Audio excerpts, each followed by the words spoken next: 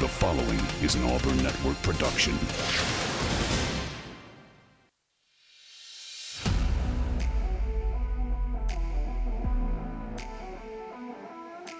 You are on the line.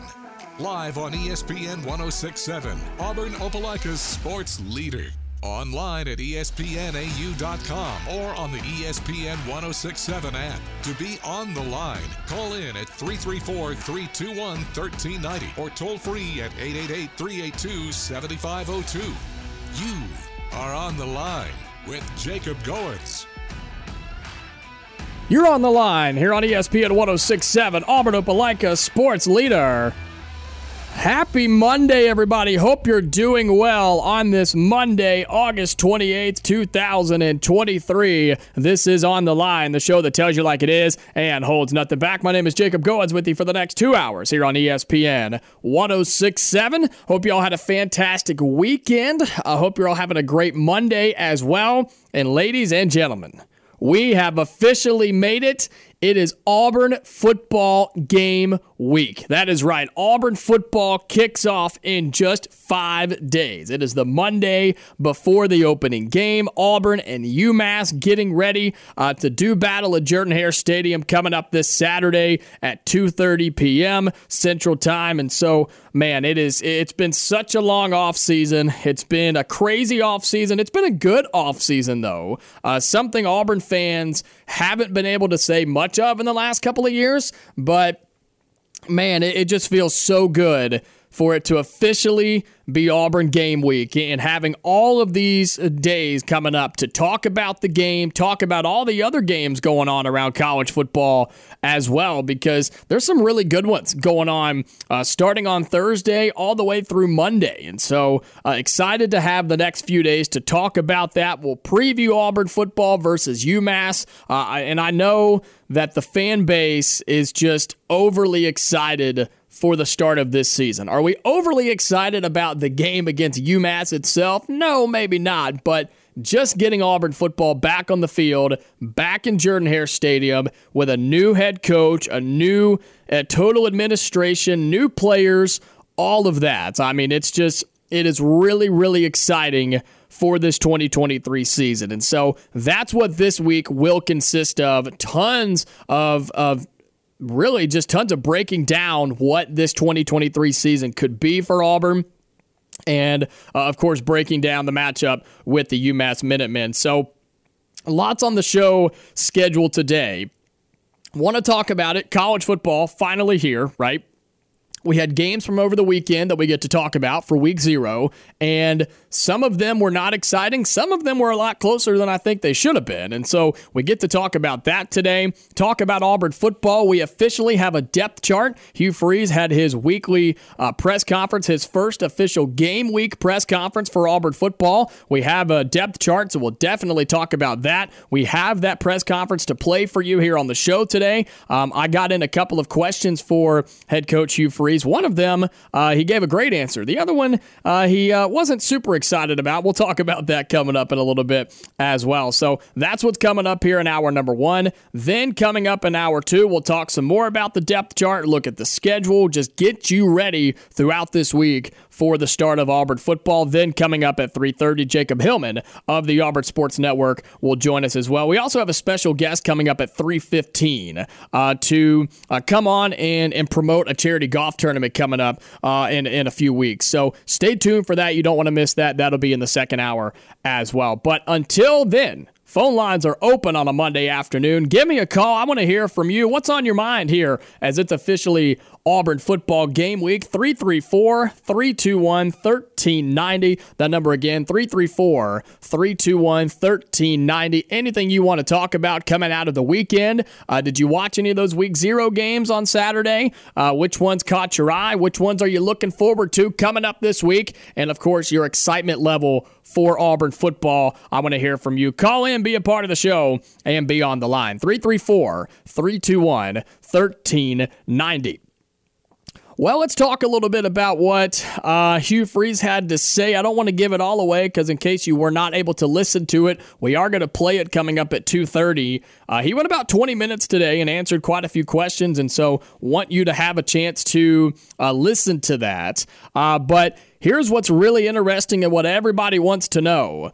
The official depth chart for Auburn football against UMass in 2023. And, you know, you look up and down this thing, there's a lot of familiar names that we were expecting to be in that position, right? And guys that we expected to start, but also a few surprises on here as well. And to kind of give you a little sneak peek about the questions that I was able to ask head coach Hugh Freeze today, the first one was looking at the wide receivers, because that's been a position, that's been a spot where we've had questions, right? That's been one of the biggest question marks on the offensive side of the football this offseason was who is going to be wide receiver one? Who is going to start in that wide receiver room? And who really is going to make a name for themselves? And so when we got the depth chart today over at the press conference, the guys that are highlighted, the guys that are expected to start in the wide receiver room,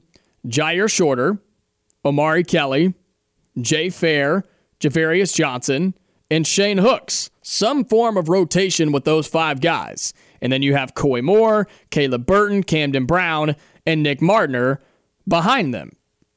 And so I looked at that depth chart, and I looked at the wide receivers, and I asked head coach Hugh Freeze. I said, Coach, when you look at this depth chart and you've got the receivers on here that are starting, I said, and I asked him this question, I said, is it more that those guys separated themselves or that maybe some injury had some play into this, because we know that the wide receivers have been banged up this fall when it comes to Camden Brown, Nick Martiner. Some of those other guys have dealt with it as well. And Coach Freeze said that he was not a huge guy into depth charts, said he doesn't know where we got this from. And he said about the depth chart itself, he said they're all going to play. He said they're all going to play. They're all going to have a rotation, and just because somebody runs out there to start the football game doesn't mean they're going to play the most, doesn't mean they're going to play the most significant downs, doesn't mean they're going to have the most catches or the most yards. He just said that's just what we're looking at. And so whether we are supposed to buy into what the receiver looks like or the receivers look like on the depth chart for this week, whether we're supposed to truly buy into that or not, I don't know. But I do believe him in the fact that as long as everybody's healthy and good to go, they're going to play. Now, he did mention that Nick Martiner is still banged up. He may or may not go. And he named a few other guys, some pretty big names as well. But he said that everybody, there were 6 or 7 names that he rattled off. He said he would be surprised if they went. He would be surprised if they didn't go. So we'll kind of see. But Nick Martiner in the receiver room was one of those guys. So keep that in mind as well. But I think it's interesting on these receivers that you have Jair Shorter or Omari Kelly, Jay Fair or Javarius Johnson, and then Shane Hooks. And Shane Hooks is the only one that is bold, doesn't have an or next to his name. Shane Hooks is going to be playing as a starting wide receiver. And that makes sense, right? It makes sense based off of what we've heard this fall, what we saw and heard from the last fall scrimmage where he dominated, had the best day as a wide receiver. And I think one of the biggest surprises here is Camden Brown, not technically, according to this, being a starter. Now, we know he has been banged up. He's practiced very little for Auburn in this fall. But Camden Brown's one of those guys that coming out of last year was one of the few highlights on the offensive side of the football for Auburn. Him and Jarquez Hunter was pretty much what you had coming out of last year. And so I think it's still going to be a work in progress for the wide receivers and what we see, what the production level is, what the success level is for those guys in the wide receiver room. And you know what? We may think that, and I think Hugh Freeze thinks that as well. I think Hugh Freeze is in that same boat as where it's game 1 versus UMass, a team that is bottom 10 in college football statistically. They are 1-0. They are 1-0, so you got to give them that. They won their game over week 0, so we could talk about that in a little bit as well. But I still think the wide receivers are going to be a work in progress. And it's still, and I've been saying this, right? I've been saying this. It's still going to take weeks and games and time for a true wide receiver core to be built and to emerge for Auburn football. You look elsewhere on this depth chart offensively, Peyton Thorne is your starter at quarterback, Jarquez Hunter, your starter at running back with Damari Alston and Brian Battie. Behind him, tight ends, it's Rivaldo Fairweather or Luke Deal. I think that's interesting. I think Fairweather is going to get the majority of your snaps at tight end. I think he's going to get the majority of attention at tight end for Auburn, but nothing against Luke Deal. I think he's a threat as well. And if Auburn can actually use tight ends and use them effectively, then they become an extra threat on the football field. Looking at some of the other spots, how about this offensive front, right? How about the 5 guys up front for Auburn football? Here's how the depth chart has it, okay? Here's how it has it. Dylan Wade at left tackle, Jeremiah Wright at left guard, Avery Jones at center, Cam Stutz at right guard, and Gunnar Britton at right tackle. That's been pretty consistent throughout fall. It's been pretty consistent throughout fall camp. Do I think that is the lineup that you are going to see every single offensive snap of every single football game this fall? No, I don't, because I think early on you may see some shifting around, you may see some movement, you may see some experimenting when it comes to who's playing up front on the offensive line. But I think those 5 guys are pretty much your starters for now, and I think those 5 guys up front can move around as well. You may still have those 5 guys, but they may be moving around themselves. And so we'll see what that looks like. But again, from left to right, Dylan Wade, left tackle, Jeremiah Wright, left guard, Avery Jones at center with Connor Liu backing him up, the freshman who is very, very impressive, that I think is going to take over after this year and be a really good center for Auburn moving forward. Cam Stutz at right guard, really impressed by him, excited for what he can do again in his senior season. And then Gunnar Britton, the 6'6 senior as well, playing right tackle. So I'm impressed with what I've seen from the offensive line. Is it going to be the best unit in the SEC? No, it's not. But I do think it's top half. I think it's a top half unit in this conference.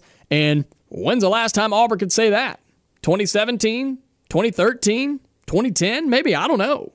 I mean, I think Auburn, for once in an Auburn fan's lifespan over the last 10 years, I don't think the offensive line is going to be one of those things that you come out of every single game and you're like, well, if the offensive line would have blocked and given the quarterback time or given the receivers time to get open or opened up holes for the running backs, if the offensive line would have done this or the offensive line would have done that, I have a really good feeling that that may not happen after every game. Are they going to perform their best every time? No. But I think you have guys up front. Look at the classes. You have 2 juniors and 3 seniors up front. And you've got most of these guys are brand new for Auburn. Not all of them, but a lot of guys are new faces. And so I just have a good confidence level about the offensive line. Again, they're not going to be the best unit in the conference, but they're not going to be bottom tier like they have been over the past few seasons. And with that, and that running game that we continue to hear about, we continue to hear praise about, folks, Damari Alston is going to be a superstar in the SEC.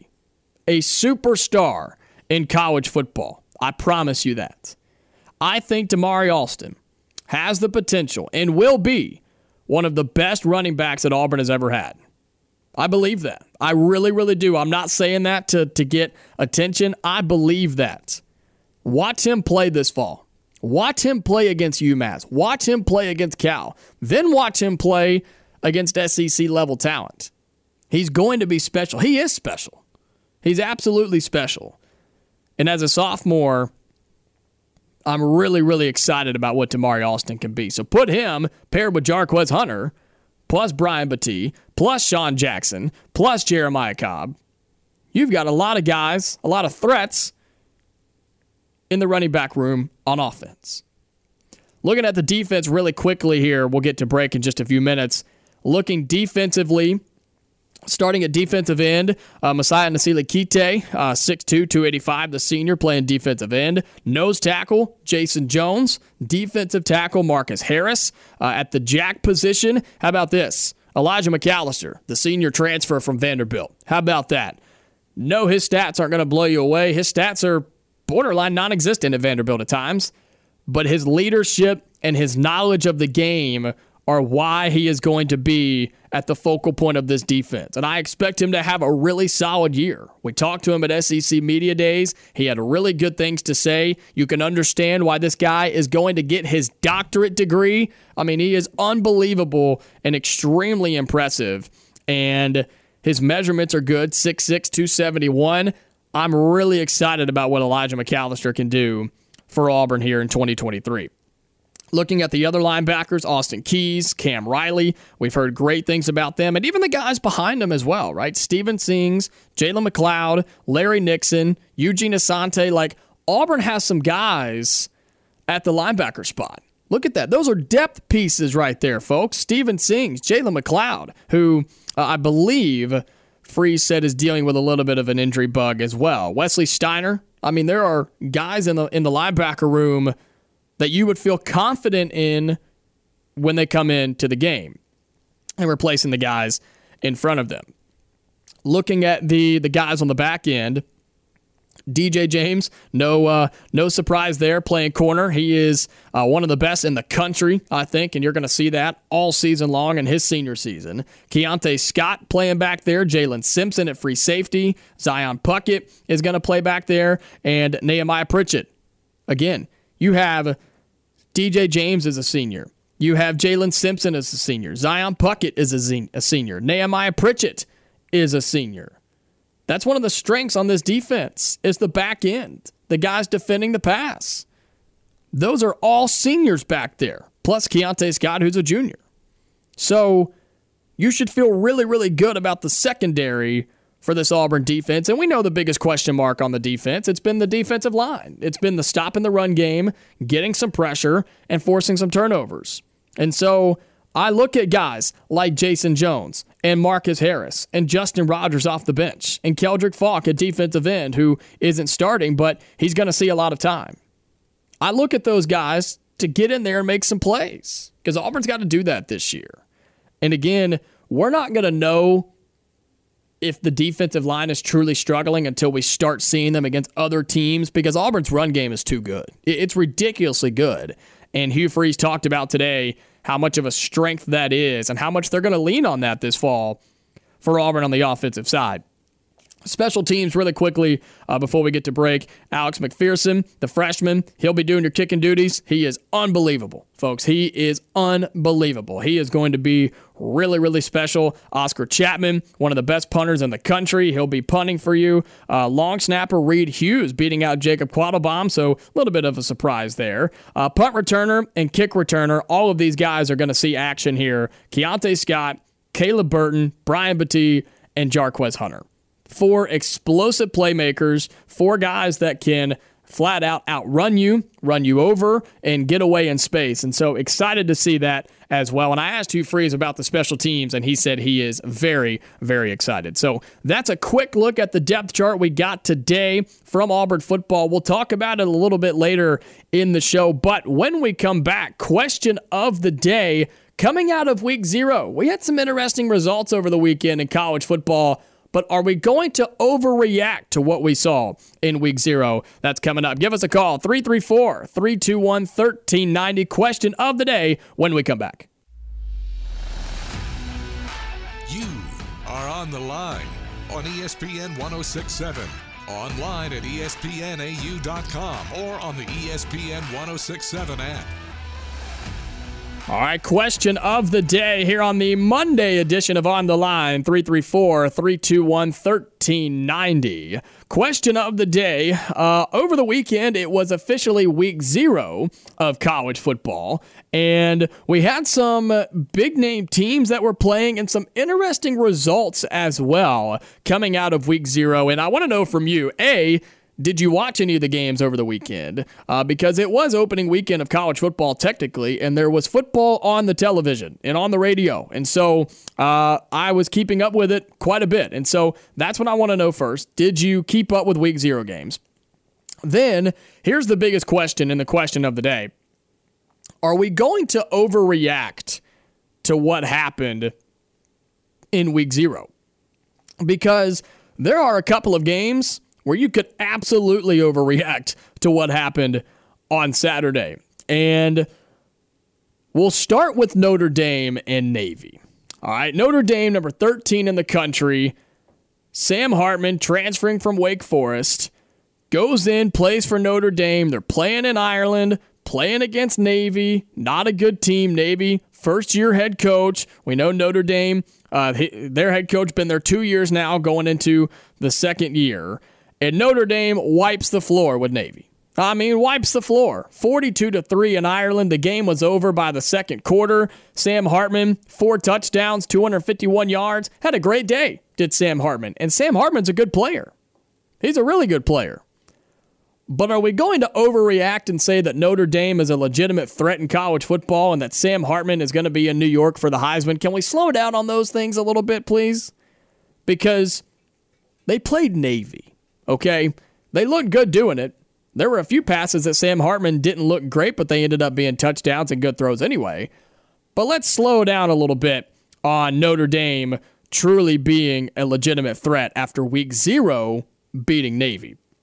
They are going to be decent, though, because Sam Hartman's a good quarterback. He is. And Uncle T and I were talking on Friday how Notre Dame can play spoiler to a lot of different teams and a lot of different conferences this year in college football. There was a game over the weekend. We talked about this on Friday that Auburn fans should have been interested in, UMASS and New Mexico State. How about the Minutemen of UMass after being a touchdown underdog, considered the worst team statistically in college football, then go on the road and get a double-digit win to open up their season, 41-30 over New Mexico State. How about that? How about that? New Mexico State, tough place to play, and Massachusetts going in there and winning 41-30. It was an exciting game. It really was. That fourth quarter was wild. They scored almost 50 points in the fourth quarter of that game, Massachusetts and New Mexico State. And so somebody asked Hugh Freeze today how much it means for UMass to have a game under their belt, have a win in the win column, have a W there in the win column before coming to Jordan-Hare. It absolutely helps them out. It absolutely does. But let's not overreact. Massachusetts is still not a great football team. And Auburn's going to be just fine this weekend. A couple of other things we could overreact to. How about Vanderbilt in Hawaii? Vanderbilt, my team that's going to a bowl game this year, didn't look great to start off against Hawaii. Didn't look great. Had a couple good plays, but you let Hawaii hang around. A much improved Hawaii team, I will say that. A much improved Hawaii team. But Vanderbilt, you're better than that. You're better than Hawaii. You're a lot better than Hawaii, I think. You do get the win, 35-28. And yeah, there were some weather delays, and you're playing in a stadium where the scoreboard's held up by a crane, and it was a nasty night in Nashville. But Vanderbilt gets the win. I'm not worried about them yet. They're going to be fine. They're still going to make a bowl game. They're going to be just fine. Here's the big one, though. USC and San Jose State. USC, they win 56-28, but you gave up 28 points to San Jose State, and this was a ball game in the second half. Are we going to overreact that Caleb Williams is not a Heisman Trophy winner? Are we going to overreact that USC is not going to make the college football playoff? I don't know. The defense was abysmal, though. It was bad for USC. I still think they're going to be competitive, and I still think they're going to make a run at it. I never had USC in the playoff to begin with. And so you open up week 0, and you let San Jose State hang around? Not a great look. I saw a lot of people, though, flipping out and reacting to USC not being able to hang or letting San Jose State hang around. I'm not worried about it. USC is going to be good. They're going to be fine. I still don't have them as a college football playoff team, though. I never did, and I won't. But I don't think we should overreact to any week 0 results in college football. When we come back, though, we'll listen to Hugh Freeze and his press conference earlier today, his first game week press conference, wearing the orange and blue as he previews the 2023 season and the UMass Minutemen, the 1-0 UMass Minutemen coming to Jordan-Hare Stadium. That's what's coming up here on the Monday edition of On the Line.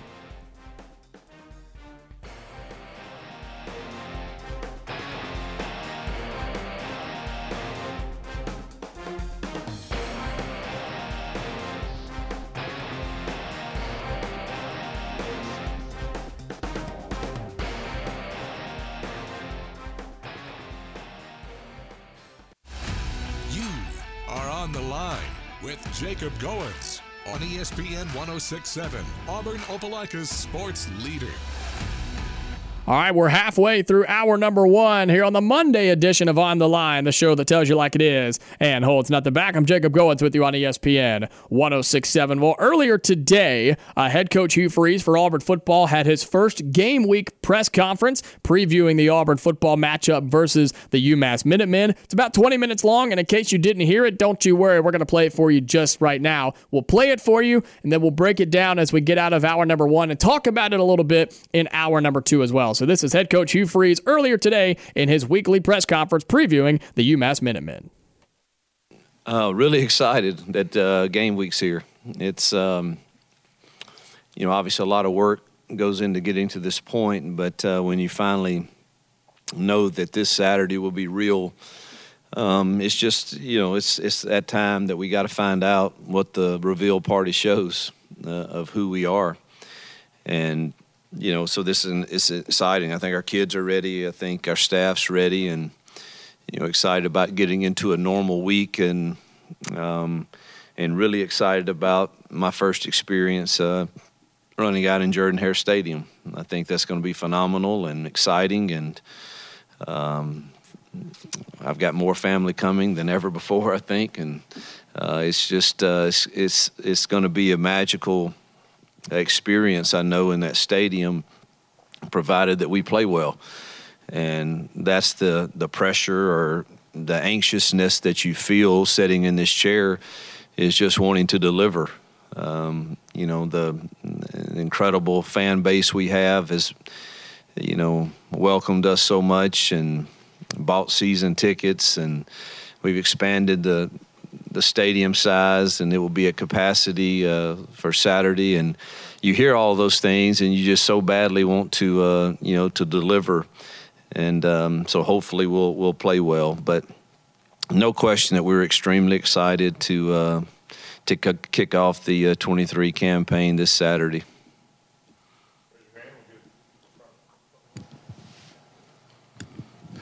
Coach, you guys spend about 1,000 hours every offseason preparing for what is ultimately 40 hours of football every fall. What have you told your team about the mental preparation for the game this week, and how to prepare mentally for what they're going to face on Saturday? Well, that's something we've tried to start instilling when we got here. Our theme since we've been here has been flip the script, and it's really about rewiring your mind of how you prepare for these 12 opportunities that we're given. And it's something that has to be done daily, that your whatever is driving your beliefs are going to drive some type of behavior, and that behavior is going to create some habits, and that habits will ultimately give us all our destiny. And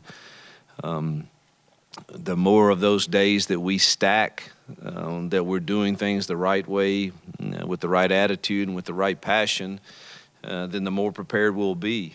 And I think we're still ongoing in that. That's still a journey, and it will be throughout this season. And to this point, I think we've made progress and made strides in the right direction, and hopefully that shows on Saturday. Yeah.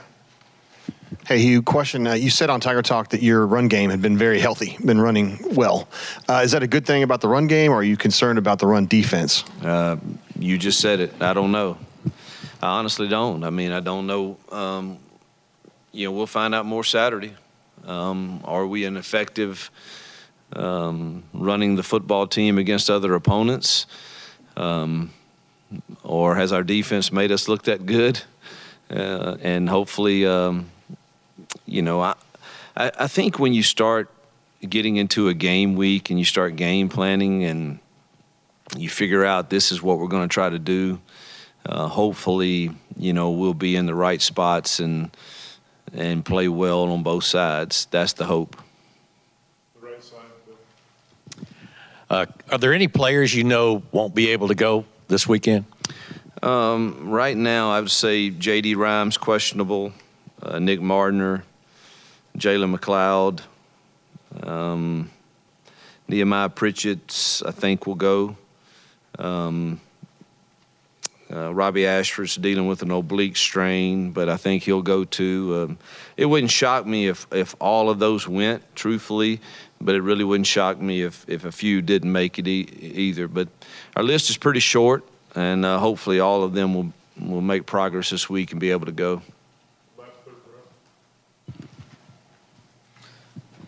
And Coach, now that you've had, these weeks of fall camp to get all of these new faces involved, heading into that first game, how do you now put some of that puzzle together of all these new pieces into the game itself? Well, we're going to play all those pieces that have earned the right for that opportunity, and then what they do with that opportunity will determine how big of a piece of the puzzle they are. It's pretty simple. They go out there and they rush for 150 yards, they're probably going to get some more carries. If you go out there and you complete a high percentage of your passes, you're probably going to get more opportunities. And same thing with every position that will grade out. I'll get the grades Sunday, and the guys that did it really well will continue to get those opportunities. Coach, looking at the depth chart for the first time at the receiver spot with Shorter, Kelly, Johnson, and Hooks, was that those guys separating themselves in the wide receiver room, or was it more on injuries that we know they dealt with this fall? I'm going to be totally candid with you. I don't even have a depth chart, so I don't know where that came from. I guess that's from the SID world. I don't do depth charts, so I just don't. It's really nonsense. I mean, you're going to play your 4 to 5 outside receivers and your 2 or 3 inside receivers in our system, and I don't care who runs out there with the first group or the second group. They freely rotate, so I don't make much of those depth charts. And I don't know who you said, but if you're talking about the outside guys, I would think you're going to see a rotation of Shorter and Malcolm and Hooks and O and Camden Brown. I would think those would be the 5 guys that are going to get the first rotations at that spot. But I am in no way said that one of them was first team and one of them was second team. I just that don't fly with me. Doesn't work. Coach, UMass comes in. A lot of preseason polls had them dead last in FBS rank. They score 41 points out at New Mexico State. Don Brown's had a good track record over the years of being a good defensive coach. What problems may they present, and how do you guard your team over confidence, considering that they weren't ranked very high to enter the year? Well, I've played him every year the last 4 years, and I saw drastic improvement last year under Coach Brown. I have great respect for him. I think he's one of the best defensive play callers in the country. Last year, their record was atrocious, and they had a top 10 defense in the country. So now I think they've added 27 transfers, most from Power 5 schools. I thought they looked quite different. And New Mexico State's not an easy place to go play, and I thought they took care of the football. They didn't turn it over. They got turnovers. They capitalized on turnovers. They threw the ball effectively, which they have not done in the 4 years that I played them. And I think defensively they play as hard as any team in the country, and you combine that with Coach Brown's system, which is very chaotic and very hard to identify for your offensive front at times. They will create negative plays with that. And that was a big challenge for us last year when we played them up at UMass. They created a lot of negative plays against us. We managed to score enough points to win the game, but it was a challenge. And so they have our full attention. I mean, if you look at them defensively, obviously Don is pretty special as he's been one of the best at Michigan and Arizona and many other places, but 48 jumps off the page at you, as does 1 and 7. They could play at any Power 5 schools. Those guys are really, really good. And really, again, chaotic in their defensive front when they're mixing it up with all their 3 down and 4 down. I think they're deeper than they've been and better in the secondary. And then offensively, the quarterback makes a huge difference. I won't try to pronounce his last name, but number 3, Tayson, I think is his first name. But the running back 15 is really, really good, and Simpson and Johnson, those 2 transfer receivers, I think are really talented and explosive. So we've got our hands full. I believe that. It will not be an easy opener, and one that's going to challenge us.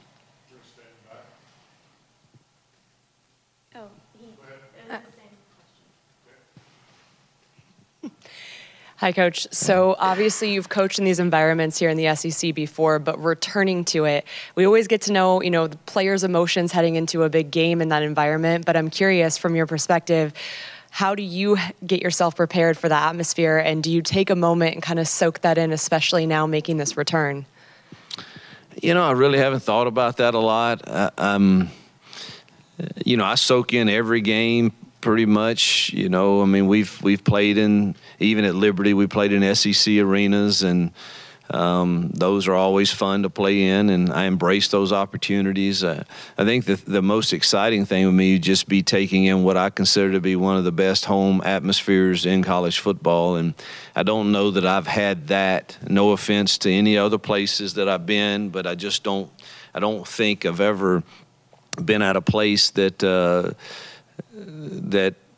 has quite the enthusiasm and passion and energy that I think Jordan Hare is going to have. And so I will take a moment to take that in.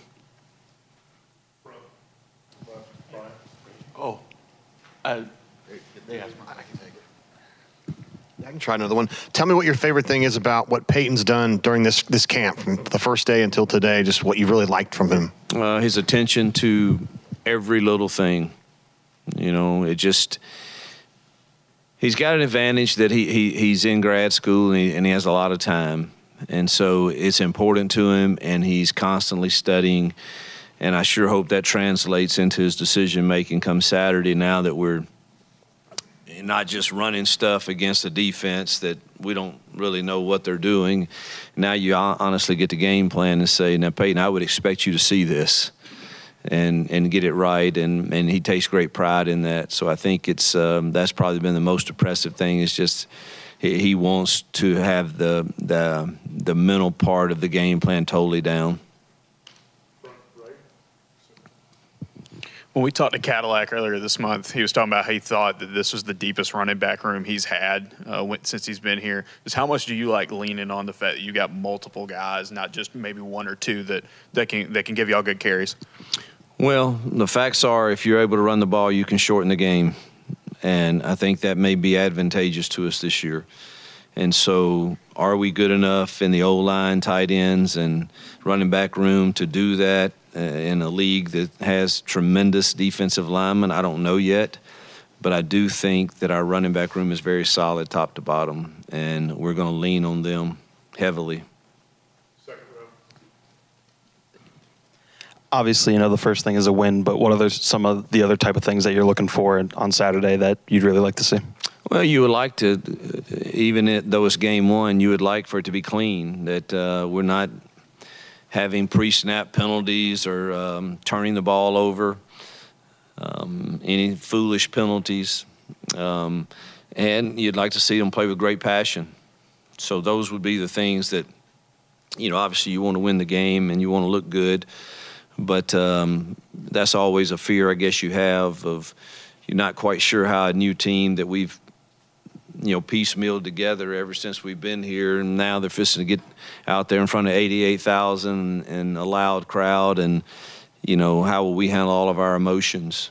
And does it cause us to have a foolish penalty here or there? Things like that you can't do and win games. And so just hope it's a clean game for us.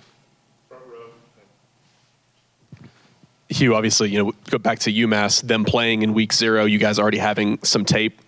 Do you think that's maybe a significant advantage? Is that maybe something that's not super important? I guess, how do you feel now with having some tape on them and them not having any on you guys? It definitely helped to they're quite different on offense than they've been in the past. So defensively it's the same that I've faced, but offensively they're quite different. And you kind of wish you had even more of a sample size, but it's no question that with everything I saw them do with their motions and shifts and their RPOs, and you know that they have more to do with that than just what they showed. And so I think they're very similar to us, truthfully, now. And there's a lot of options. And this quarterback, you've got to be aware of him, both running and passing. So it was quite different. So I think it was helpful. What have you seen from Amari Kelly in this camp, and how much has he maybe progressed even since the spring? Love his energy. Love the way he practices. Love the juice he brings to the field. Just getting him, not just him, the biggest struggle with the receivers is getting them to play with the same tempo on every single route and every single play. They don't know when it's coming to them half the time, and we take too many plays off. I think we've gotten him better with that, and we need to see continued improvement, but real curious to see how we do in the game. But O has improved each week.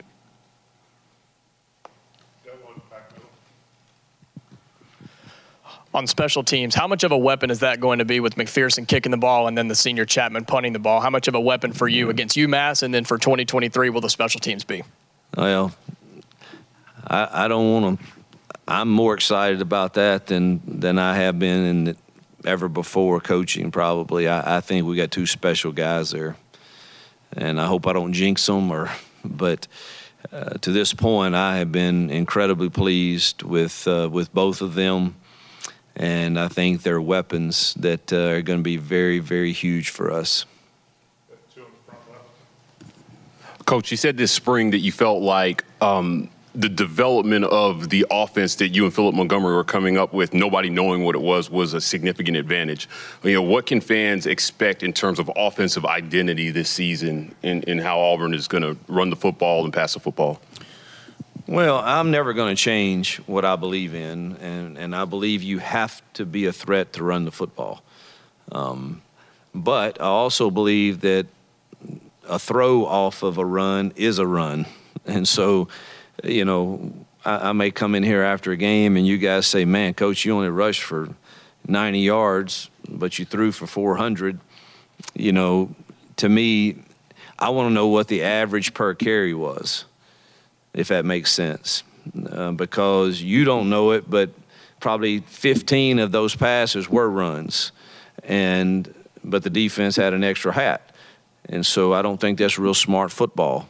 To constantly run into an extra guy in the box. And so to me, those are kind of rushing yards. So I think you have to be a threat to run the ball. You can't be one-dimensional, so you have to stay balanced.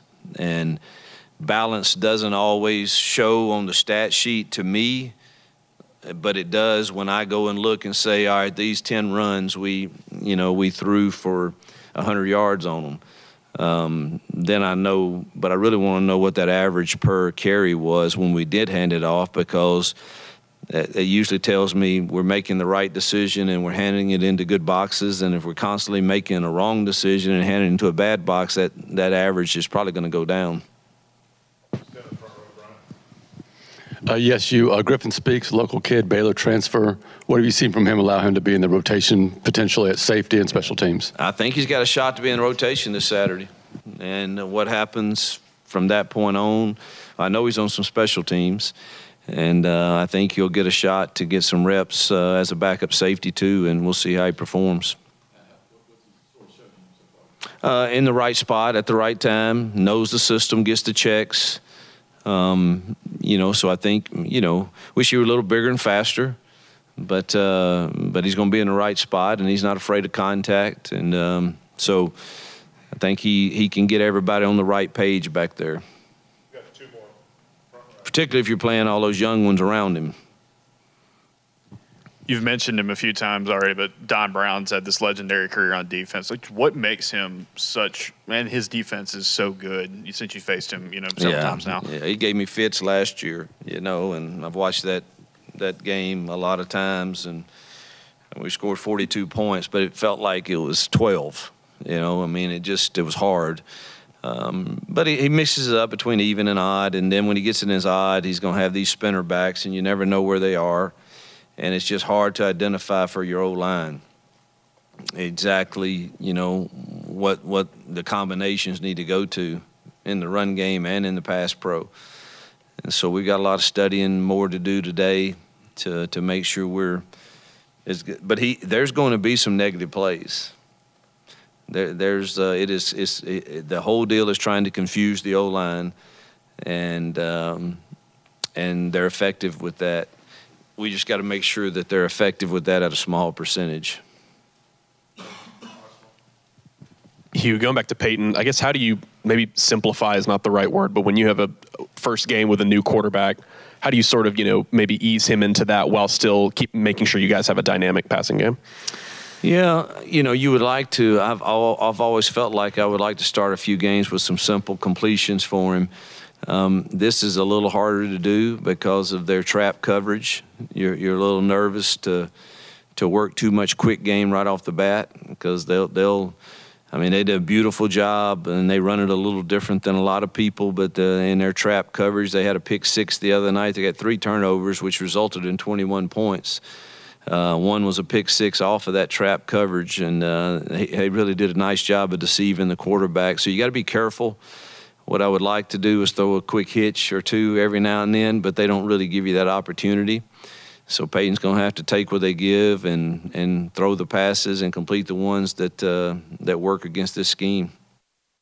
So that was the presser today for head coach Hugh Freeze, his first game week presser for Auburn football. We'll take a quick break, come back, have a really quick segment, but then talk about that coming up in hour number 2. Stay tuned here on ESPN 106.7.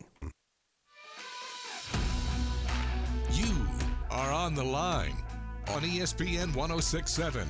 Call in at 334-321-1390. All right, so hour number 1 wrapping up here on ESPN 106.7. I know it's a very quick segment. It's about to kick me out of here again, but that was Hugh Freeze's press conference from earlier today. We'll talk about it coming up in hour number 2 and how he doesn't believe in depth charts right now for Auburn football. That's fine. Nothing wrong with that. We'll talk about what he had to say, plus preview the Auburn and UMass game. And coming up in hour number 2 as well, we'll have a special guest join us previewing a charity golf tournament, plus Jacob Hillman of the Auburn Sports Network will join us coming up in hour number 2 as well. Don't go anywhere. Hour number 2 on the Monday edition of On the Line coming up.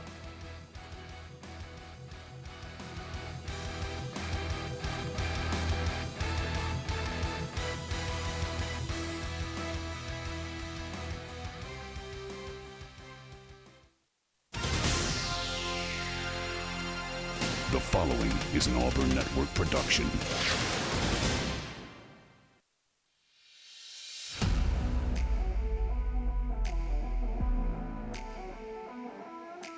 You are on the line.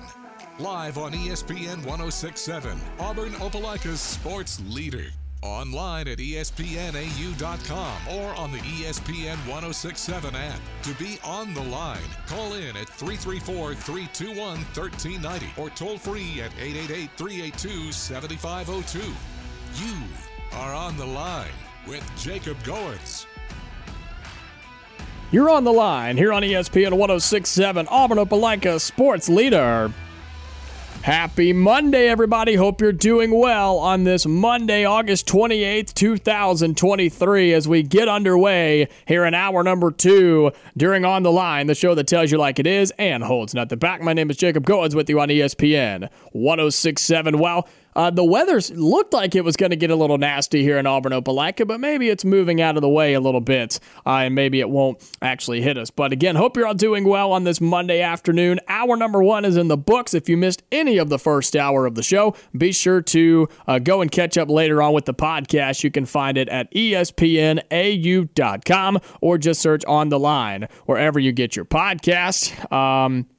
It'll be uploaded commercial-free right after the show today, so be sure you go and catch up with that. We talked about Auburn football a little bit. We ran down the newest depth chart that we received today at Hugh Freeze's press conference, and basically take it with a grain of salt is what Hugh Freeze told us earlier today, and I believe him. It's game 1. It's week 1. You never know what changes are going to be made between now and Saturday, and from game 1 to game 2 and beyond. And so we took a look at the depth chart according to what it looks like right now. Plus, we played you the Hugh Freeze presser today, his first one in game week for Auburn football as they preview and get ready for the 1-0 UMass Minutemen. So that was in the first hour. Here's what's coming up here in hour number 2. Want to talk some more Auburn football, get you ready for the week ahead because we're getting ready and closer to the first game of the season. It's officially game week. It's time to be excited. It's time to be ready for Auburn football as the Tigers kick off against the Minutemen of UMass 2:30 on Saturday over at Jordan-Hare Stadium. You may not be excited about the kickoff time, but you can be excited about the game itself. And so excited just to see this team get on the field. It's talking season's over, folks. It is finally time to talk about actual games. And so we did that a little bit in the first hour as well, talking about some of those week 0 matchups and why we should not overreact to what happens in week 0. So again, we're going to talk some Auburn here in this second hour. Plus, coming up at 3:15, Brian Snyder is going to call in and talk about an upcoming charity golf tournament that you really need to know about. It's for a really great cause. So excited to talk to him for a few minutes and get some information about this golf tournament coming up on September 11th. And so be sure you're tuned in for that. Really excited to have him joining the show. That'll be at 3:15. Then Jacob Hillman of the Auburn Sports Network will join us at 3:30 on the phone lines, as he does every single Monday, to talk about what Hugh Freeze had to say today and his thoughts and preview of Auburn versus UMass coming up in just 5 days. But until then, phone lines are open. Give me a call. I want to hear from you on a Monday afternoon. 334-321-1390. Your thoughts going into the first game week of the season. Are you excited? Are you nervous? Are you worried about a particular group or a particular player? Or is there something that you're looking for in this game this weekend? Because it is Auburn versus UMass, and so Auburn should not have any problem with UMass, but they are 1-0, and they did get a win in week 0. So you never know what kind of positivity and momentum they may be bringing in to Jordan-Hare Stadium. So give me a call. I'd love to hear from you. 334-321-1390. I mentioned in that first hour we played the Hugh Freeze press conference. He had that today at 11 o'clock over at the Football Performance Center. And he talked about some interesting things. We asked him some questions. I asked him about the wide receivers and the particular names that are in bold on the depth chart and basically telling us these are the guys that are going to start. And he gave an interesting answer talking about how just because that's where they are right now doesn't mean that they're the only ones that are going to play. Doesn't mean they're the ones you should highlight. Doesn't mean that the rotation is going to be limited. He said everybody's going to play at that spot. And so the wide receivers still a position of question for Auburn, I think, coming into 2023. And I think he gave that answer. I said this before. I think he gave that answer because I think he's truly trying to figure out who's going to be his guys. I think he's still trying to figure out who his go-to wide receivers are and who the number 1 and number 2 and number 3 guys are, the options for Peyton Thorne at the starting quarterback spot. So, sure, I mean, it's fine. I get it. I get the fact that maybe he's confused on where the depth chart came from because I don't think he truly knows who's going to be playing wide receiver more often than not for this football team. But some of the other things, when you look at this depth chart quickly before we go into some more things that Hugh Freeze talked about today, your guys up front offensively, Dylan Wade at left tackle, Jeremiah Wright at left guard, Avery Jones at center, Cam Stutz at right guard, and Gunnar Britton at right tackle. That is fairly consistent from what we saw this fall. That is not a overly exciting change or an overly exciting announcement. That is pretty standard for what we saw. I will say on the receiver front, Shane Hooks, he is named as a starter on here. We know what he has brought excitement-wise to the wide receiver room. We know he had a great second scrimmage a few Saturdays ago at Jordan-Hare Stadium. We know that he has been pretty much the most popular name out of Hugh Freeze's mouth when it comes to the wide receiver room. And so watch out for Shane Hook, 6'4", 191 pounds. Excited to see what he could do. Some injuries for this football team right now. Nick Martin, one of those guys in the receiver room, a couple of other guys as well.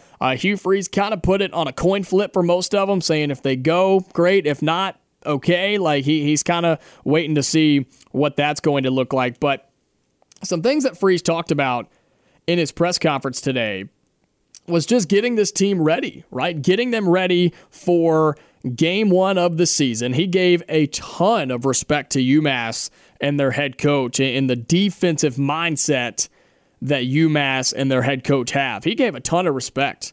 And he said he has played them, and it's true. He has played UMass in the last 4 seasons as a head football coach. He played them multiple times at Liberty. And He said UMass gave them all they wanted last year when he was at Liberty. I mean, he talked about how UMass is a really solid team. He said they're really well coached. He said their defensive scheme is unique in college football. He said they're one of the best. He did make this point. I thought it was interesting. He said while their record last year was, quote, abysmal, he said their defense was ranked top 10 in all of college football. That's pretty impressive. I don't know how you have a top 10 defense and can't win football games, I guess because your offense doesn't really score. But to still have a top-rated defense in all of the country and bringing a lot of those guys back, that's a thing that can really help a team like UMass stay in a football game on Saturday against Auburn in Jordan-Hare Stadium. An Auburn team that is yet to take the field in anything meaningful this year. So think about that. I mean, I'm not saying that Auburn's going to struggle because Auburn's running game, he talked about that again today, the running game is elite. Elite is the word I'm using, and I mean that with every ounce of my body. The running game is elite for Auburn football, and they're going to use that a lot this year. You see Auburn struggling, they're going to run the football. Start of the game, Auburn's going to run the football. Late in the fourth quarter, Auburn's going to run the football. That's going to help them against UMass this Saturday to get them basically get them off the ground, right? We're not worried. Nobody is worried about Auburn not being able to beat UMass. That's not the issue here, and that's not what we're going to talk about throughout this week. The issue coming into Saturday is the fact that you have a football team that was already an underdog in week 0 against New Mexico State. They get a double-digit win, and they're coming on the road with a game of experience under their belt, playing a brand-new-looking Auburn team with a brand-new head coach, a brand-new coaching staff, and about a half of a roster full of new players. Again, Auburn's not losing on Saturday, but Auburn's got to figure some things out because you go on the road to Cal next week, which a lot of people have said, and I don't agree with it, but a lot of people have said it's the most important game on Auburn's schedule. I don't think it's the most important. It's up there. Don't get me wrong. It's up there, and it's a game that you have to win. But Auburn has to figure some things out in week 1. How can you avoid coming out flat in week 1? How can you avoid not playing down to your opponents in week 1? How can you come out and play and get better in week 1? Against a team like UMass? Those are the questions that are going to have to be answered. Some of these position battles over the next few weeks, those are the things that have to be answered here in week number 1. And you're playing against a team that Hugh Freeze is familiar with in UMass. But again, it's just a whole new squad for Auburn. A whole new squad. And I don't know how much of game prep for Cal you'll see this week. But I think if you're Auburn, you got to focus on UMass because it's week 1 and crazy things happen in college football sometimes. 334-321-1390. We'll get to the phone lines. And Dan, you're on the line, man. What's up? Hey, Jacob. Hey, man. It's good to hear from you. Yeah, definitely. I'm actually glad that UMass looked better, because obviously it'll get our guys' attention, Mm-hmm. I mean, everyone's talking about how they're not any good, but I watched most of that game, and I thought they looked pretty good. I mean, maybe they're not full of stars across the board, but they looked like a solid team. Yeah, they looked better than people gave them credit for, Dan. There's no doubt about that. But I just want this game obviously we want to win, and I hope we win, by a decent amount. But I think it's better go a little bit so that way we can actually get practice and find our weaknesses. Yeah, no, I'm absolutely with you. And I think for Auburn against a UMass team, I think it's good that they looked better this weekend than people gave them credit for. I think it's also a good chance. Look, statistically, Dan, you're still playing a bottom 10 college football program. So it's a great way to start for Auburn to get out of the gate, to find out who you are, and maybe build a little bit of confidence before you go on the road to Cal. Yeah. I feel like if it was a glorified scrimmage, then we wouldn't get much out of it. And then our first, real team, would be Cal. Mm-hmm. And so I think the tougher this game is, the more we have to kind of figure ourselves out and adjust. I think that would definitely help us more over the long season. So right. No, exactly. And look, I've said this too. Imagine if Auburn had to play a team like Texas in week 2. Wouldn't you be scared to death? Oh, yeah. No, there's a lot of teams I'd be a lot more nervous about. But, I think we have all the pieces in place. It's just how we gel and, how quickly it all comes together. But right. But hopefully this game we can get something out of it so we can keep improving each week. Yep, that's right. Hey, that's what it's about. That's what the great teams do is get better every week, Dan. Yeah, appreciate it. Yeah, appreciate the call, Dan. Good to hear from you. 334-321-1390. We'll go ahead and take an early break because we have a special guest joining us when we come back, talking about a charity golf tournament coming up here on the Monday edition of On the Line. Stay tuned. You don't want to miss it. You are on the line on ESPN 1067. Online at ESPNAU.com or on the ESPN 1067 app. All right, let's get to the phone lines as we have a couple of special guests here on the show today. We're joined by Josh and Brian, who are joining us on the phones to talk about the William Buechner Jr. Memorial Golf event coming up on September 11th. Brian from Troy Bank and Trust, and we also have Josh from the Auburn Firefighters Association. Gentlemen, good afternoon. It's great to hear from you both. Hey, Jacob.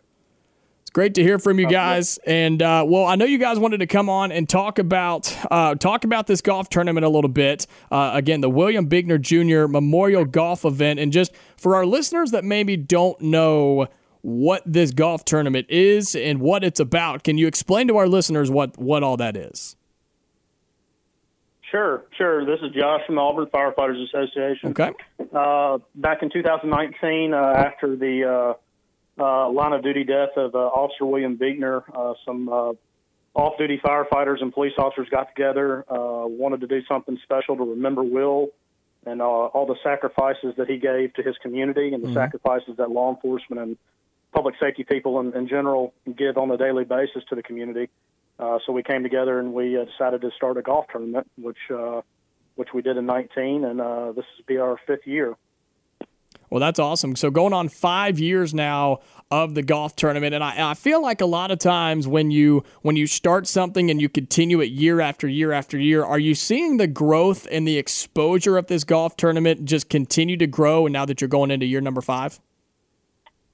Yeah, we are. Every year it's gotten bigger. Last year we maximized every playable spot on the golf course that the course would allow us to have. This year, our goal is to reach 20 teams per flight, and we got 2 flights going this year. Okay. Every year, our sponsorship, our whole sponsorship, and our local community reach out to us and want to help out. This year, in particular, Brian reached out to us from Troy Bank and Trust and wanted to do some corporate type sponsoring, which is the first ever that we've done so far. So, as more people learn about Will and what happened to him, the more people want to participate. And just like Brian has done for us, he reached out and they wanted to participate and become a partner with us in the event. Well, Brian, I believe we have you on hold as well. Brian from Troy Bank and Trust. What was your reasoning for wanting to be a part of this tournament, of this organization for you and for Troy Bank and Trust? Well, we had been for the last 3 years hosting a bank golf event, and got to meet Josh through a mutual friend and a member of the Auburn Fire Department, and we just got to discussing the whole nature of the tournament, the benefit for it, the fact that they're raising scholarship money for the children of first responders in Lee County, and that's first responders that work in Lee County or that live in Lee County and maybe work in an adjacent county. And if you know the story of what happened with Will Beekner, that it was a real easy decision for us as a corporate citizen here in Auburn, in Lee County, to make that decision to get on board and take our, what was more of just a bank focused, customer focused event, and partner with the Auburn Firefighters Association, and put some meaning and some cause to what we were doing. And so, what is it that you and Troy Bank and Trust are doing and providing, and how are you involved with this tournament that's going to be happening on Monday, September 11th? We're actually our corporate sponsorship will allow the Auburn Firefighters Association and those that are raising the scholarship money. We're going to cover some cost, I guess, so that they're maximizing their return from participants. Got you. Okay. We're making a corporate contribution as the title sponsor for the event to offset the cost that they would have to pay for the expenses to host the event. Well, that's fantastic. That's certainly awesome. not on as grand a scale as golf events you see on television, right? But that's kind of the way it works. Well, corporate sponsors help pick up the tab so that the charity or the foundation that's benefiting from the golf event makes more profit, for lack of a better term. Yeah, well, look, I think that's fantastic that Troy Bank and Trust decided to do that. I mean, it's obviously didn't have to, and it's something that seems for a great cause, a great organization, and what seems to be a great event, the William Beekner Jr. Memorial Golf Event coming up on its 5th year. Gentlemen, this will be happening on Monday, September 11th. Can you tell everybody where it's going to be happening, how they can sign up, and how they can be involved? Absolutely. So the event's going to be September 11th. We got a morning flight and an afternoon flight, and it's going to be held at the Auburn University Club here in Auburn. Anybody that's willing or wanting to get information on either putting together a team in the tournament or becoming, maybe sponsoring a hole, which a lot of local businesses are doing, they can reach out to us via email at auburnfirefighters.association@gmail.com. Okay, perfect. And so, again, we're talking with Brian from Troy Bank and Trust and Josh from the Fire Department Association about this golf tournament coming up in just a few weeks. They're joining us here on ESPN 106.7. Gentlemen, I got to ask, what kind of contest we got going on? We got a hole-in-one sponsorship going on, maybe a longest drive, closest to the pin. What's going on in this golf tournament on Monday, September 11th? Well, we've got the longest drive for each flight, and we've got the closest to the pin for each flight. Okay. We'll have some awards or some gifts to give away to the first place and second place teams for each flight. And that's what we got right now. We've got a lot of raffle prizes and gifts that local businesses have donated to us for the tournament, so we'll be giving some stuff away as well. And something I have to ask every time I play in a tournament like this, is there a limit on the amount of mulligans somebody can buy? Because some of us may not be as good at the game of golf as others. Unfortunately, we got to limit those to 4 per team. Oh, man. Well, see, I thought this was a pay-to-win league, man. What's going on? Yeah. We have to have rules, so that's what the golfing committee came up with. Hey, I totally understand. Well, gentlemen, I appreciate your time. You guys are involved in what's such a great event and great organization. Again, plug it all, Josh, one more time. Let everybody know where they can find it. And then, Brian, if you have anything else you'd like to add on the Troy Bank and Trust side of things, please just plug everything. Absolutely. Again, Monday, September 11th at the Auburn University Club. If you're looking to put in a team, we have a limited amount of spots left for teams to sign up at. And if you want to be a whole sponsor, again, we'll reach out to you for that too. We can get some information to you. But all the information, Auburn Firefighters Association @gmail.com, and it's all spelled out. Excellent. And then just to echo what Josh said, yep. Jacob, and if you're a corporate citizen listening in and you're not interested in playing, find out about being a whole sponsor. And just, like I said, the effort that they're putting into this to provide scholarships for children of first responders, it's a very worthy cause. You better believe it. Well, that's a fantastic event, fantastic cause, and I know they are very thankful for Troy Bank and Trust, and we are just excited to have the opportunity to talk to you two gentlemen. Guys, thank you so much for coming on and plugging everything, and good luck on September 11th. Thanks, Jacob. Thanks, Ron. So that is, again, the William Buechner Jr. Memorial Golf Event coming up on Monday, September 11th. The money and the funds go to support and provide scholarships for kids of first responders. And, I mean, how cool is that? I mean, that's just such a neat and unique thing for kids to be able to benefit from that. And look, gotta love a golf tournament, right? So if you're interested, go find them, figure them out, and find all of their information and be a part of that, whether you want to be in the tournament itself or whether you want to be a whole sponsor or donate. I'm sure they'd love to have some more raffles and stuff. Hate to hear you got a limit on mulligans, but I understand you got to keep things clean sometimes. But again, big thank you to those guys at Troy Bank and Trust for being the corporate sponsor for that event, and Brian joining us, and Josh as well joining us here on the Monday edition of On the Line. So big thank you to those guys. Go and check them out and the information. Again, coming up on Monday, September 11th at Auburn University Club. So go check it out. It's a great cause. Thank you guys so much. Appreciate it. Coming up in just a few minutes, Jacob Hillman of the Auburn Sports Network will join us as he does every single Monday here on the show, talking Auburn football. Officially game week for the Tigers, as we'll get to talk with Jacob Hillman about that, his thoughts on the game against UMass coming up in just 5 days, plus Plug and Tiger Talk on Thursday, and the first broadcast of the Auburn football season with the Auburn Sports Network. And reminder, you can find that over on Wings 94.3, the new home for Auburn University football in the Auburn-Opelika area. So excited that we get to do that as well. We'll talk about that, plus what Hugh Freeze had to say and what Jacob Hillman's most excited for in the 2023 season for Auburn football. That's what's coming up here on the Monday edition of On the Line.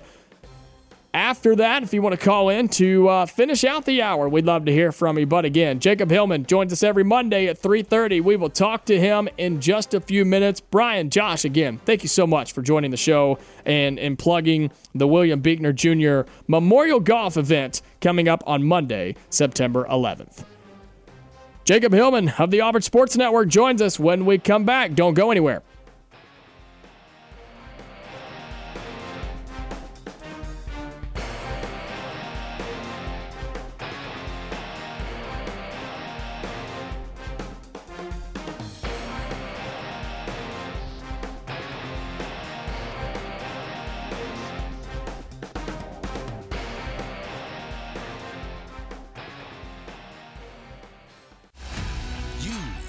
On the Line with Jacob Goins on ESPN 106.7, Auburn-Opelika's sports leader.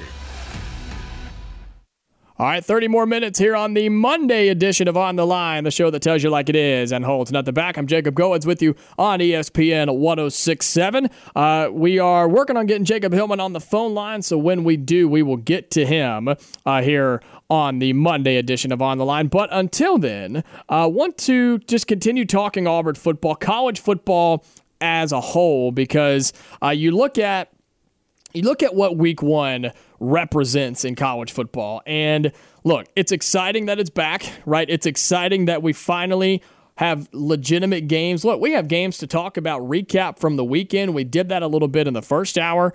We also now finally have tons of SEC, Power 5 college football games to talk about coming up in week number one. And so there's so many questions, so many storylines going into the year, right? Can Georgia three-peat, right? Can they actually three-peat in college football? What is it going to look like in the final year of the Pac-12 before it just implodes on itself? What does the new look Big 12 look like in the final year of Texas and Oklahoma versus the 4 teams that are joining the conference, right? Cincinnati, BYU, UCF, Houston. I mean, what does that mega conference look like for this final one-off year in that conference? Can Michigan continue to build a true winning a winning streak against Ohio State this year if they win their third in a row, and the game being played in Ann Arbor this year, so keep that in mind. Can the ACC produce somebody other than Clemson to push for a college football playoff? I think they can. Those are some of the biggest storylines in college football. But when you look past those, I think Auburn is a huge story in college football. I think a team like Cincinnati, who's going to the Big 12, is a huge storyline in college football. I've said it multiple times. I think the Pac-12 could be one of the best conferences in the game. I really do. I think the Pac-12 could be that good in college football this year, but I also think that they're going to eat themselves alive, and by the end of it, you won't have anybody represented in the college football playoff. Later on in the week, I will give my season predictions, conference predictions, records, all that type of stuff later on in the week. I'm thinking maybe Thursday or Friday. I think it'll be a good day to do that. And so we have college football games on Thursday. Remember, Florida and Utah kick off on Thursday, so keep that in mind. And with the questioning of Cam Rising, whether he's going to play or not, has a lot of people picking Florida to win that football game. I just don't know about that. But again, college football, and we said this on Friday, right, when Uncle T was here for On the Line Fridays, brought to you by Sensagreen. This is a very unique year in college football. It's a very unique year because it's the last year of what we have come to know and love. So many things are changing. The athletes aren't changing. They're only getting better. There's some big-name coaches in some big-name places, right? Look at what Hugh Freeze could do at Auburn. Look at what Luke Fickell could do at Wisconsin, leaving from Cincinnati to go there. I mean, there's some big-time names at big-time places. There are programs like Texas who are just trying to get, quote, back, and they've been trying to do it for the last 10 years, and they can't do it, right? Can a team from the Big Ten other than Ohio State and Michigan push for a college football playoff? I don't know, but that's what's so exciting. That's what makes a start to a new college football season so intriguing to me, because there's so many storylines, there's so many directions, and there's so many things to keep your eye on. And to keep this sort of SEC-centric here, you look at teams in this conference and the teams that have to have a good year, the coaches that have to have a good year, and just the programs that have to have a good year. I look at Florida. Florida has to have a good year under year 2 with Billy Napier. I don't think they will because, again, I ranked the SEC schedules, and I think they have the hardest one in the conference. By far, Florida has the hardest schedule. But I think they have a rough year this year, but they need a good one. They need a good season. I just don't think they will. You look at other teams. What about Arkansas? Arkansas is an interesting storyline in this conference this year. They're a team that under Sam Pittman, they've built some excitement, but they've also had some setbacks. But they still have one of the best quarterbacks in all the SEC. So what can Arkansas do this season? And you look at their schedule, they're still playing in this final crazy year of the SEC West, and their schedule isn't terrible. It's not bad, but it's not great. We know Arkansas plays one of the toughest schedules in all of college football every single year. You're at number 5 LSU. You welcome in number 23 Texas A&M. You're on the road at Ole Miss, and you're on the road at Alabama. Oh, yeah, those are all in a row, by the way. 3 out of your 4 games this year, or out of a 4-game stretch, 3 out of 4 are on the road against top 25 SEC teams. That's brutal. Then you go on the road to Florida after a game against Mississippi State, who, by the way, we're going to talk about Mississippi State in just a second. You go on the road to Florida. It's still a tough game whether they're good or not. You get Auburn at home, and then you finish off with FIU and Missouri. So the meat part of that schedule for Arkansas is brutal. But imagine if they win those games. Imagine if they can compete in those games. What if Arkansas could finally do something in the SEC West? That's a huge storyline. They've got the quarterback to do it. Do they have the defense? I don't know. But they have the quarterback to do it. Does Arkansas? I talked about Mississippi State, right? And I said we're going to come back to that. We're doing it right now. Mississippi State, mark my words. All right, use this as a prediction.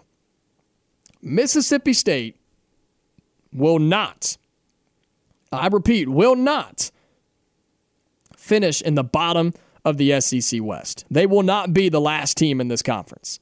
I know that's not a huge breaking news prediction, but a lot of people have Mississippi State. They're just writing them off. They're saying, the program's been through too much. They're trying to change offenses. They're trying to change schemes. We just don't know what they're going to be, so let's just put them at the bottom in the SEC West and move on. Wrong. You're wrong. Mississippi State has talent. Did you forget that Will Rogers is still their quarterback? Did you forget that just because they're not going to be running an air raid offense, that they're not going to put their offense around him as their quarterback? He's one of the best in the conference. He's top 3, top 4. They're still going to run their offense through him. And I think they have some really special players on defense.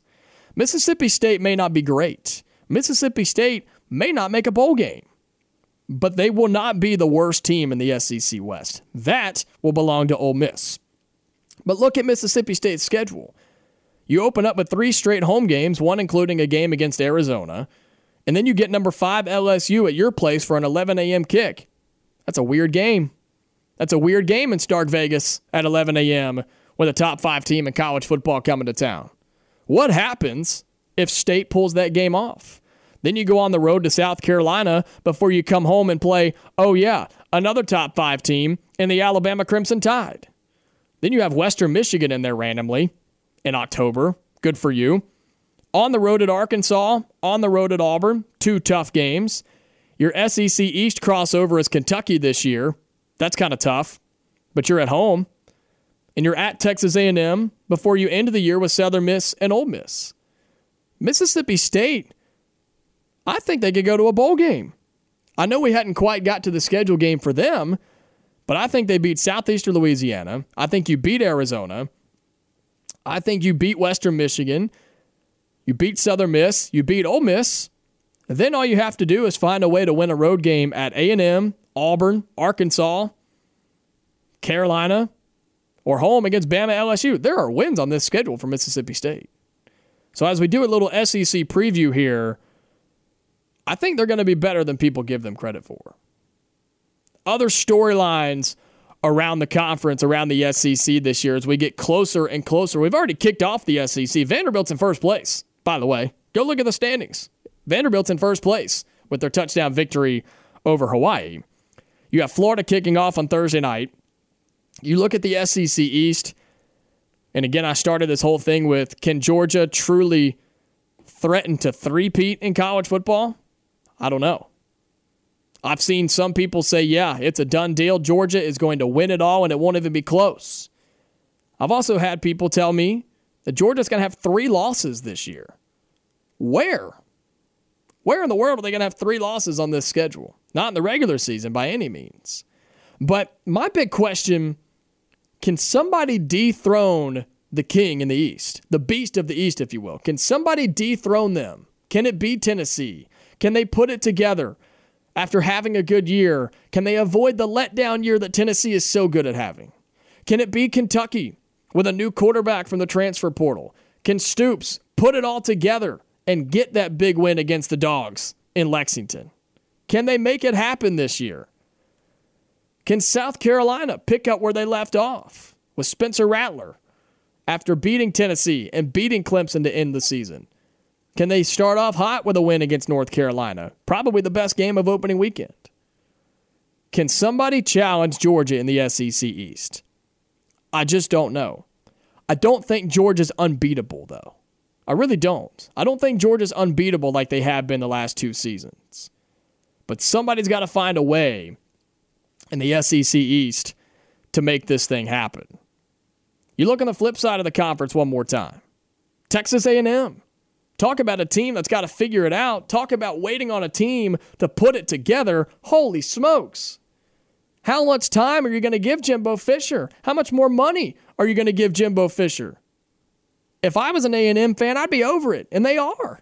They're tired of it. They're ready to win and win now, and they should. They pay the most money, and they get the best recruits. They got some of the best facilities in college football. And what do they have to show for it? Not a whole lot. It's now or never for Texas A&M. And I know that they're not overly confident, at least it doesn't seem like it, in Connor Wegman as their starting quarterback. But Jimbo Fisher's running out of time. And in a year where Alabama is gettable, in a year that LSU has really high expectations, where if they don't meet them, a team like Texas A&M could squeeze their way to Atlanta, this is a perfect opportunity for Jimbo Fisher to finally prove himself with a new offensive coordinator in Bobby Petrino. We know how crazy weird that is. This is a really interesting year for Texas A&M because if it doesn't happen this year, I don't even think 8-4 would be good enough for A&M fans. I really don't. It wouldn't be okay enough for me. It wouldn't be good enough for me as an A&M fan. I'd be tired of going 7-5, 8-4. It's time for A&M to make it to Atlanta. So all of these storylines, right? I already mentioned Alabama's gettable. I believe that. I think Alabama's gettable in week 2 against Texas. I think Alabama is gettable in the meat of their SEC schedule when they have to go on the road to Starkville, when they go on the road to Texas A&M, and then they back it up with home games against Arkansas, Tennessee, LSU. They're gettable in those games. They're gettable when they go on the road to Lexington. And you better believe they're going to be gettable when they make a trip across the state and come play Auburn in Jordan-Hare Stadium on November 25th. There's some crazy storylines in this conference. And we've talked all offseason long about what Auburn is and possibly the biggest question mark in 2023 in the SEC. Not that Auburn's going to compete for the West. Not that Auburn's going to be playing in Atlanta. But Auburn is so interesting because it could go so many ways. Auburn could go 5-7. Auburn could go 9-3. Or more likely, somewhere in between. That's what makes this year in college football so interesting because the SEC, I think, is up in the air more than it's ever been.